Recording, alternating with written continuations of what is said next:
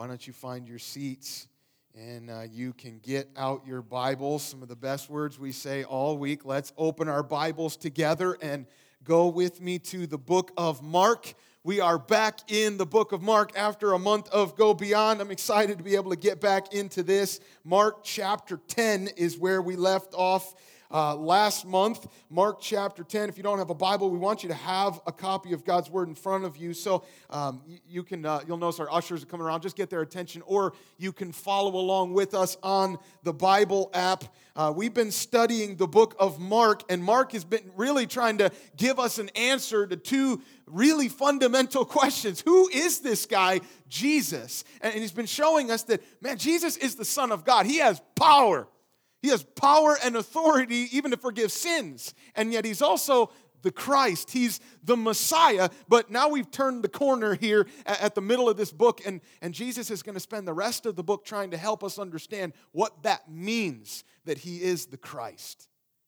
That he is the suffering servant who came to die for our sins. So he's helping us understand who Jesus is, but then he's also answering this other question: what does it then mean to be his disciple? What does it mean to follow Jesus? And really, I think he's urging you to consider even this morning, are you a disciple? There's some questions for which you really need to know the answer. Like, have I paid this month's rent or mortgage already? Did I send that check? Like, need to know if I did that. Or how do I get a hold of 911 in the case of an emergency? And I know you might think that's really silly until you have kids and you realize, like, we kind of need to know the answer to that question. Or do I have enough gas in my car to make it to work in the morning without having to stop? Or where is the closest Chick-fil-A in relation to my house? Or what am I going to do when my daughter starts to like another boy? And how much jail time does that include? See, there are some questions for which you got to know the answer to this. Hey, listen. There's a question that you need to know the answer to. Don't skip this. Don't put this off. Because if you think about it, even for just a moment, you think about it for a minute, you're going to realize that this is the most crucial question that you could ask in this lifetime. It's this: how do I get eternal life? Now that's really, if you think about it, the urgency is there because we realize life is short. We're not going to be here forever, and at some point we all have to face the reality that we're going to die. The question is, do you know what's going to happen to you when you do? You think about that? I think at times it's appropriate for us to pay attention and to ask that question and to make sure we know the answer. And Jesus tells us that it's possible that we can have eternal life. The wages of sin is death, but the gift of God is eternal life through Christ Jesus our Lord. So the question is, how do I make sure that I get that? Well, I want to show it to you, Mark chapter 10, starting in verse 13. Are you there? Starting in verse 13, here's what he says. They were bringing children to him, to Jesus, that he might touch them. And the disciples rebuked them. But when Jesus saw it, he was indignant. It's a really technical term. I had to look that one up. It basically just is mad, okay? Why is he mad? He said to them, "Let the little children come to me. Do not hinder them. For to such belongs the kingdom of God. Truly, I say to you," watch this, "whoever does not receive the kingdom of God like a child shall not enter it." And he took them in his arms and he blessed them, laying his hands on them. So I want to give you, we're going to look at a little bit more text this morning, but I think if you want to have life with Jesus, there's two things you got to know today. Here's one, note this: learn the value of nothing. Learn the value of nothing, okay? Here comes these kids. Jesus is always surrounded by crowds. People are always pressing in. They want to see Jesus. They want to see what he's going to do next. And now we have this invasion of children that are coming in. And anybody who's ever spent any amount of time with kids know that kids kind of add a level of chaos and volume to anything that's going on. Moms, you want to give an amen to that? Anybody? Yes? Okay. So you can imagine how the disciples are feeling in the midst of this crowd when the kids just start rushing up and creating a little bit more chaos. And it says that the disciples rebuked them. Like, don't let these kids in here. That's not what this is for. But don't be too quick to dump on these disciples like they're just a bunch of old, cranky old men who don't want to have any fun. Think about this. Jesus is doing really important work.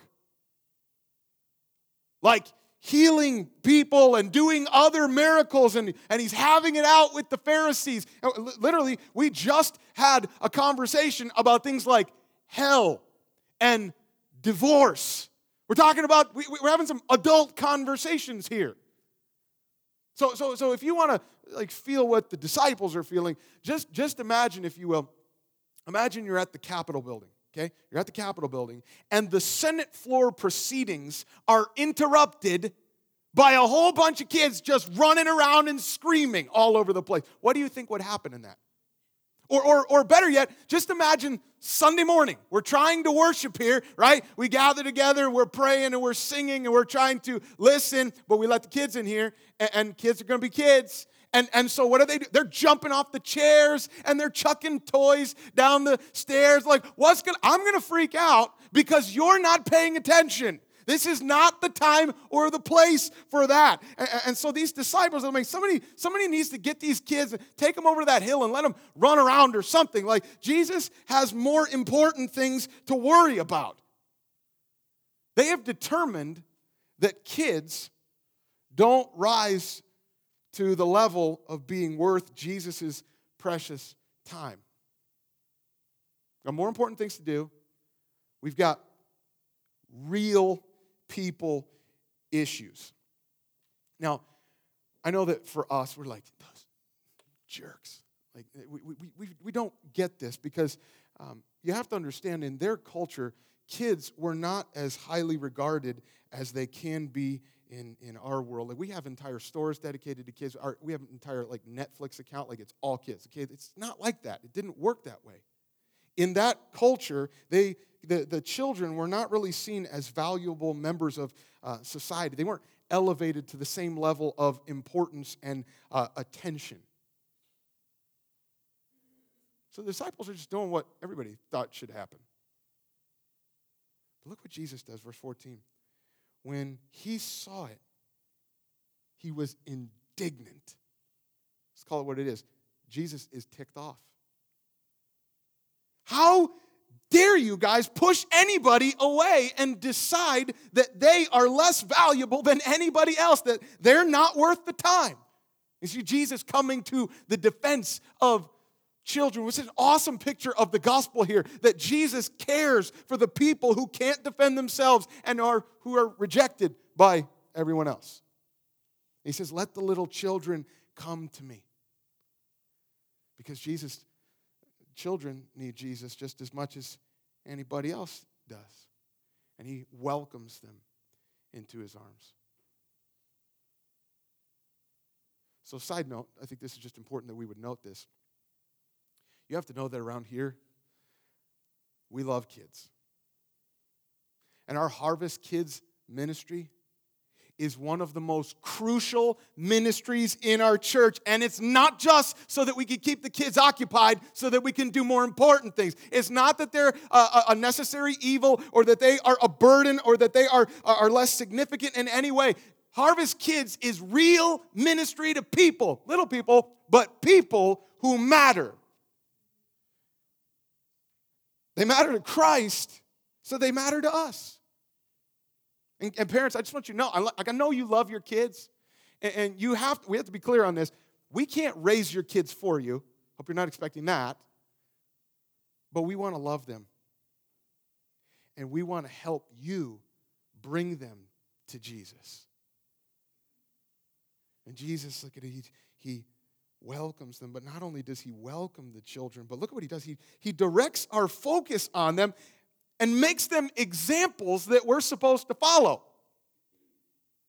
He sets them up like we're supposed to be like the kid. And it's not just like this would be a good idea if you tried to. No, it's if you don't do this, you won't have life. Look at what he says, verse 15. He says, whoever does not receive the kingdom of God like a child shall not enter it.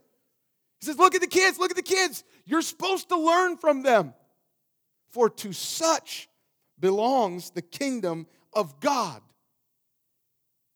He's not saying that all the kids have. He's saying to such. People who are like kids have the kingdom of God. They have eternal life where Christ reigns. So if you want to have life with Christ, you must learn how to be like a child. So then the obvious question is, what does that mean? What does it look like? What does like a child mean? Well, let me tell you what it doesn't mean.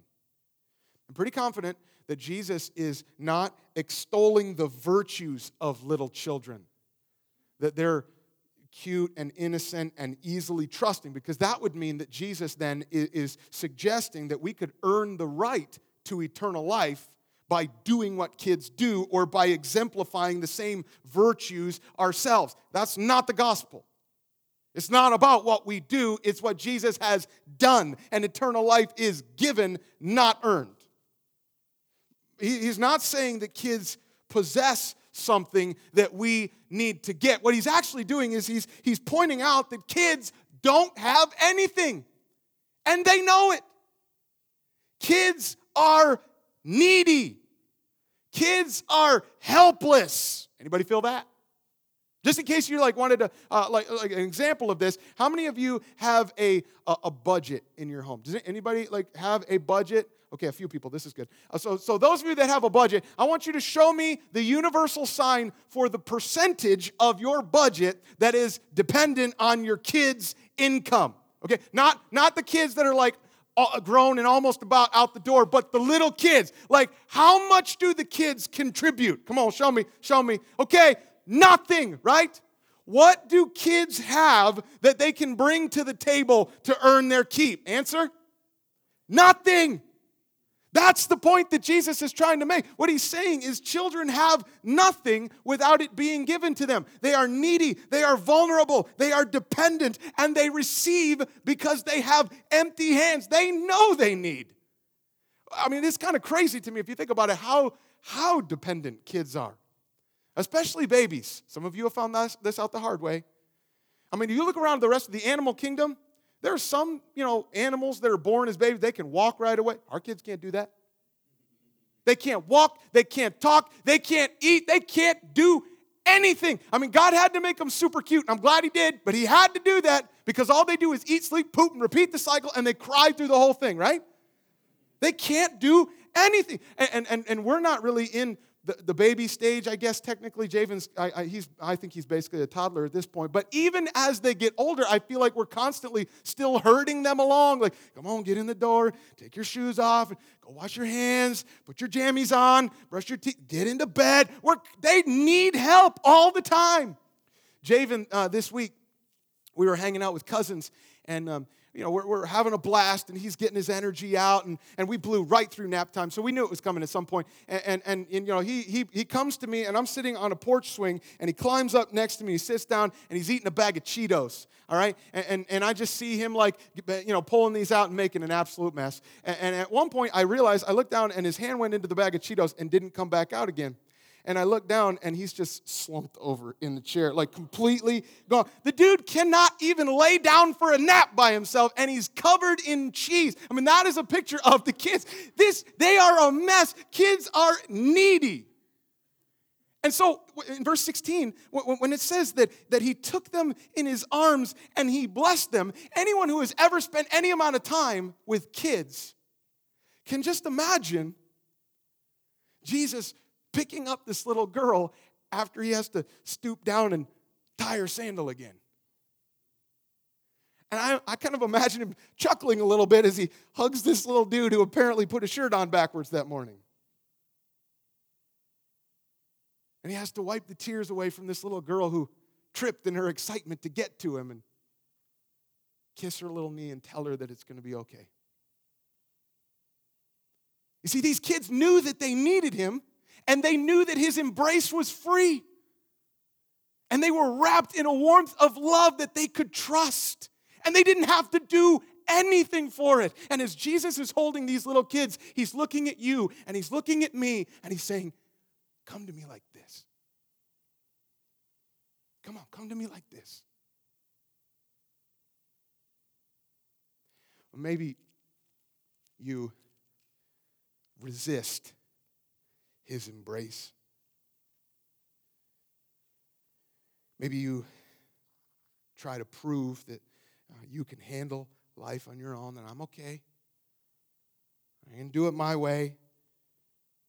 Not admitting that I need help, trying to be independent, trying to prove that I am worth something because of the workload that I can handle or what all I've accomplished or what titles I hold. Let's just be honest. We're professionals around here. So it's kind of hard for us to admit that we need help. But if you learn the value of nothing, it means that I come to Jesus just as I am. And I live with this conscious reality that I have nothing to offer God that would make me worthy of his love and mercy, but that I don't have to bring anything. That he loves me as his own because of the finished work of Jesus, and everything that I have in him is because it's been given to me. I am completely dependent on my Heavenly Father. When you learn the value of nothing, you live like this, with empty hands facing heaven, trusting the only one who can fill them. I want you to remember this. This is important. Embrace your neediness.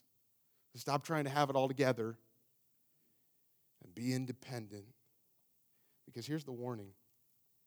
If you don't receive and trust him like a child, you won't have life. But don't make the mistake of thinking that this is just for salvation. This is for discipleship. Because disciples live with a childlike dependence on the Father. What does your prayer life say about your dependence on God? Do you pray like you need him?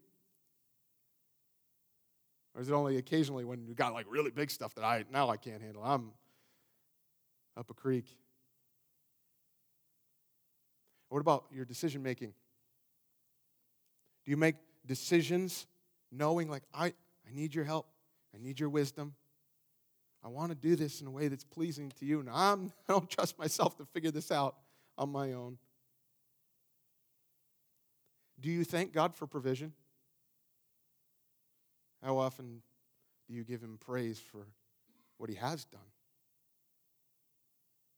If you don't receive him and trust him like a child, you won't have life with Jesus. In fact, I want to show you there's a warning. We're going to keep looking in the text because I think you can see what happens when you fail to learn the value of nothing and live in total dependence on God. Let's keep reading verse 17. It says, as he was setting out on his journey, a man ran up and knelt before him and asked him, "Good teacher, what must I do to inherit eternal life?" And Jesus said to him, "Why do you call me good? No one is good except God alone. And you know the commandments. Do not murder, do not commit adultery, do not steal, do not bear false witness, do not defraud, honor your father and mother." And he said to him, "Teacher, all of these I have kept from my youth." And Jesus, looking at him, loved him and said to him, "You lack one thing." One thing. What is it? What is it? What? Go. Sell all that you have and give to the poor, and you will have treasure in heaven, and come follow me. But disheartened by the saying, he went away sorrowful, for he had great possessions. And Jesus, looking around, said to his disciples, how difficult it will be for those who have wealth to enter the kingdom of God. And the disciples were amazed at his words. But Jesus said to them again, children, how difficult it is to enter the kingdom of God. It's easier for a camel to go through the eye of a needle than for a rich person to enter the kingdom of God. And they were exceedingly astonished, and they said to him, then who can be saved? But Jesus looked at them and said, with man it is impossible, but not with God. For all things are possible with God. And Peter began to say to him, see, we've left everything and followed you. And Jesus said, truly, I say to you, there is no one who has left house or brothers or sisters or mother or father or children or lands for my sake and for the gospel, who will not receive 100-fold now in this time houses and brothers and sisters and mothers and children and lands with persecutions, and in the age to come eternal life. But many who are first will be last, and the last first. Here's what he's saying. The second thing you need to do if you want to have life with Jesus, note this, let go of everything else. Let go of everything else. Here comes this man that runs up and kneels before Jesus. That's a good start. And he asks this question, what do I got to do to inherit eternal life? Now, you just got to understand, this guy is impressive, all right? The book of Matthew and the book of Luke also record this story, and they tell us that this guy was young and that he's a ruler. And we know he's got a whole bunch of stuff, so we call him the rich young ruler, okay? I mean, the disciples have got to be like, this. We got to recruit this guy. And then this is exciting, man. If we could get this guy on our team, I mean, you imagine what he could do. You can't build a ministry on a bunch of kids. They don't have anything to give. But this guy, I mean, he's obviously loaded. I mean, he's wearing his Armani suit. He's sharp. He's blessed by God. And he's humble. I mean, he's a good dude. And he's practically asking how to join us. I mean, you couldn't tee this up better if you wanted. And so they're just waiting for Jesus to close the deal because, man, we could use this guy on our team. And so in order to answer him, what do I got to do? Jesus points him to the law, the 10 Commandments, okay? And what does the man say? He says, teacher, all these I have kept from my youth. Well, now the disciples are freaking out. They're like, even better. He's already kept the rules. I mean, this guy's going to fit in great around here. He looks the part. He sounds the part. He's already played the part. I mean, for sure, this guy's a shoo-in. And Jesus said to him, you lack one thing. Wait, what? What's he missing? He's the total package. He's got everything. Did he forget to pray a prayer? Do you need to get baptized? I mean, what does he got to do? Here it is, verse 21. Go sell all that you have and give to the poor, and you will have treasure in heaven, and come follow me. Here's how Jesus explains the gospel to him. Sell all your stuff. How does that guarantee eternal life? I mean, I've taken evangelism class in seminary. I've learned some ways to share the gospel with people, never covered that tactic. Why does Jesus call him to sell everything? Well, there's a couple reasons. Here's one. This is important to know. Jesus tells him to sell everything because he loves him. Verse 21, he said, Jesus, looking at him, loved him. Do you know that Jesus will tell you what you need to hear, even if you don't want to hear it? Because he loves you, and he wants what's best for you. He doesn't want this guy to miss it. Which is the second reason he tells him this, is because Jesus wants his heart. You see, this man thinks that he can earn eternal life by his performance. And so Jesus is going to have to press in here a little bit and reveal just how sinful he really is. He's trying to help him understand, you don't really love God. Let me show you the argument. Here's look back at verse 18. Here's basically the way Jesus approaches this. He says, good teacher, what must I do to inherit eternal life? Jesus says, hey, why do you call me good? No one is good except God alone. What he's saying is, wait. Only God is good. So are you calling me God? Do you believe that Jesus is God? And then he gives him some of these commandments, knowing that the man's going to affirm his morality, kept those ones, but he skips over some of the commandments. Most notably, the first one, that you shall have no other gods before me. So here's how this works. If you believe that Jesus is God, then he comes first. You must worship him alone. See, disciples love and serve him only. Nothing comes before him. And so when he presses in and he tells this guy to sell all of his stuff, Jesus is essentially saying to him, hey, bro, it kind of looks like your arms are too full. And if you want to have life with me, you're going to have to let go of all that other stuff.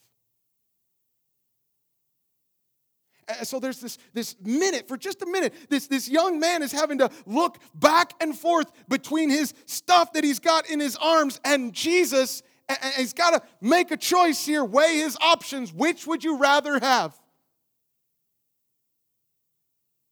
But to let go means that you have to admit that you've been finding your identity in what you have. Or that you've been placing too much value on the things that bring you comfort, the things that bring you happiness. Can we just be honest? We've got a lot, don't we? So what if God asked you to give up the job that you have? Or the position that you hold and take some menial task, take something that's less prestigious and less ideal. Would you be willing to do that? You have to do something that you're not so proud of? You don't really want people to know or see you in that uniform?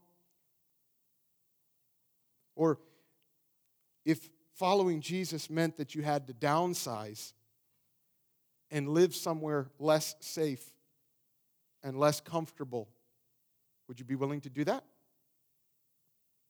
Or if you had to give up your vacations or give up your weekends or give up the things that you love to do, or if you had to drive some embarrassing vehicle, or if it meant that you had to let go of relationships. Seriously, would you be willing to give up and let go of your spouse, your kids? See, anything can become an idol when we hold on to it too tight.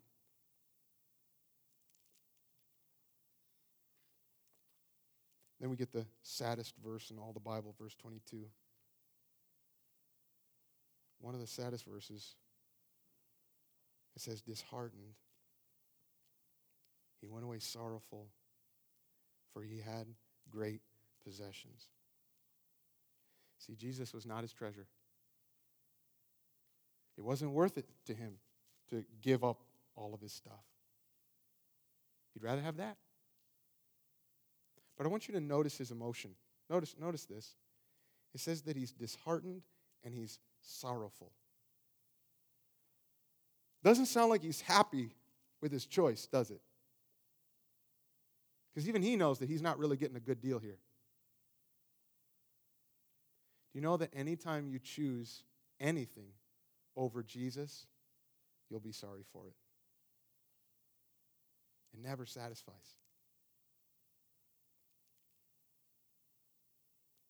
So Jesus tells his disciples how difficult it will be for those who have wealth to enter the kingdom of God. Now, you just got to understand, put yourself in the disciples' shoes. They're in shock at the moment. They don't get it. They were assuming that this guy was already blessed by God. He was so close, and now he's walking away. And Jesus says, man, getting into the kingdom of God is hard. And then he gives this crazy imagery of a camel threading a needle, like that'll ever happen. And basically what he's saying is, it is essentially impossible for somebody who is rich to get eternal life. Now, most of you probably think that you're off the hook on this one because you don't consider yourself to be someone rich. But I bet the rest of the world would say you are. And now the disciples are kind of freaking out here a little bit. Wait a minute, then who can be saved? If that guy doesn't get it, then how can anyone get eternal life? And Jesus answers, verse 27, with man, it is impossible. You got it. But not with God. For all things are possible with God. It takes a work of God to loosen our grip and pry our fingers off of our worthless idols. He has to change our hearts so that we want Him, so that we will recognize He's a better treasure.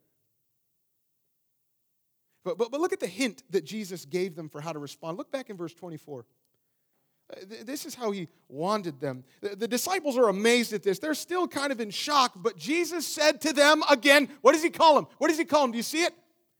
Children! What do you think He was referencing there? Come to me like little kids. Let go of everything. There's nothing that you have that could make you more valuable. There's nothing that you need more than me. See, remember the posture of children. This is how disciples live. Nothing in my hand I bring. Simply to the cross I cling. Is Jesus your treasure? Because if He is, if you are convinced that He's better, you'll let go of everything else. And Peter steps up and has to interrupt for just a moment. He's like, well, we've left everything to follow you. Like, Peter, we were having a moment, okay, man? He just needed to just insert himself because he wants the assurance that we made the right choice. And maybe you feel that. Is it really worth it? If I let go of that, is this going to turn out all right for me in the end? And here's what Jesus says. He gives you this assurance that if you give these things up for my sake or for the gospel, you will receive 100-fold. Now, in this time, houses and brothers and sisters and mothers and children and lands with persecution, not going to be easy, but in the age to come, eternal life. Here's what He's saying. When you let go of everything else, you do not lose. You'll receive 100-fold. Now, that is not some health, wealth gospel or some get-rich-quick scheme. What He's really saying is all that you have given up is nothing compared to what you will have in the family of God, in the church right now, and what you have waiting for you in heaven for all of eternity. So what He's saying to us this morning is, don't settle for your worthless idols. Man, when you would rather keep all the stuff that's filling your arms that is so dear to you, C.S. Lewis would say, it's like an ignorant child who wants to go on making mud pies in a slum because he cannot imagine what is meant by the offer of a holiday at the sea. We are far too easily pleased. What He's saying is, God wants to take you to the ocean, but yet you just want to play in your little mud puddle in the back alley? That doesn't make sense. Jesus is better than that. When you finally get it,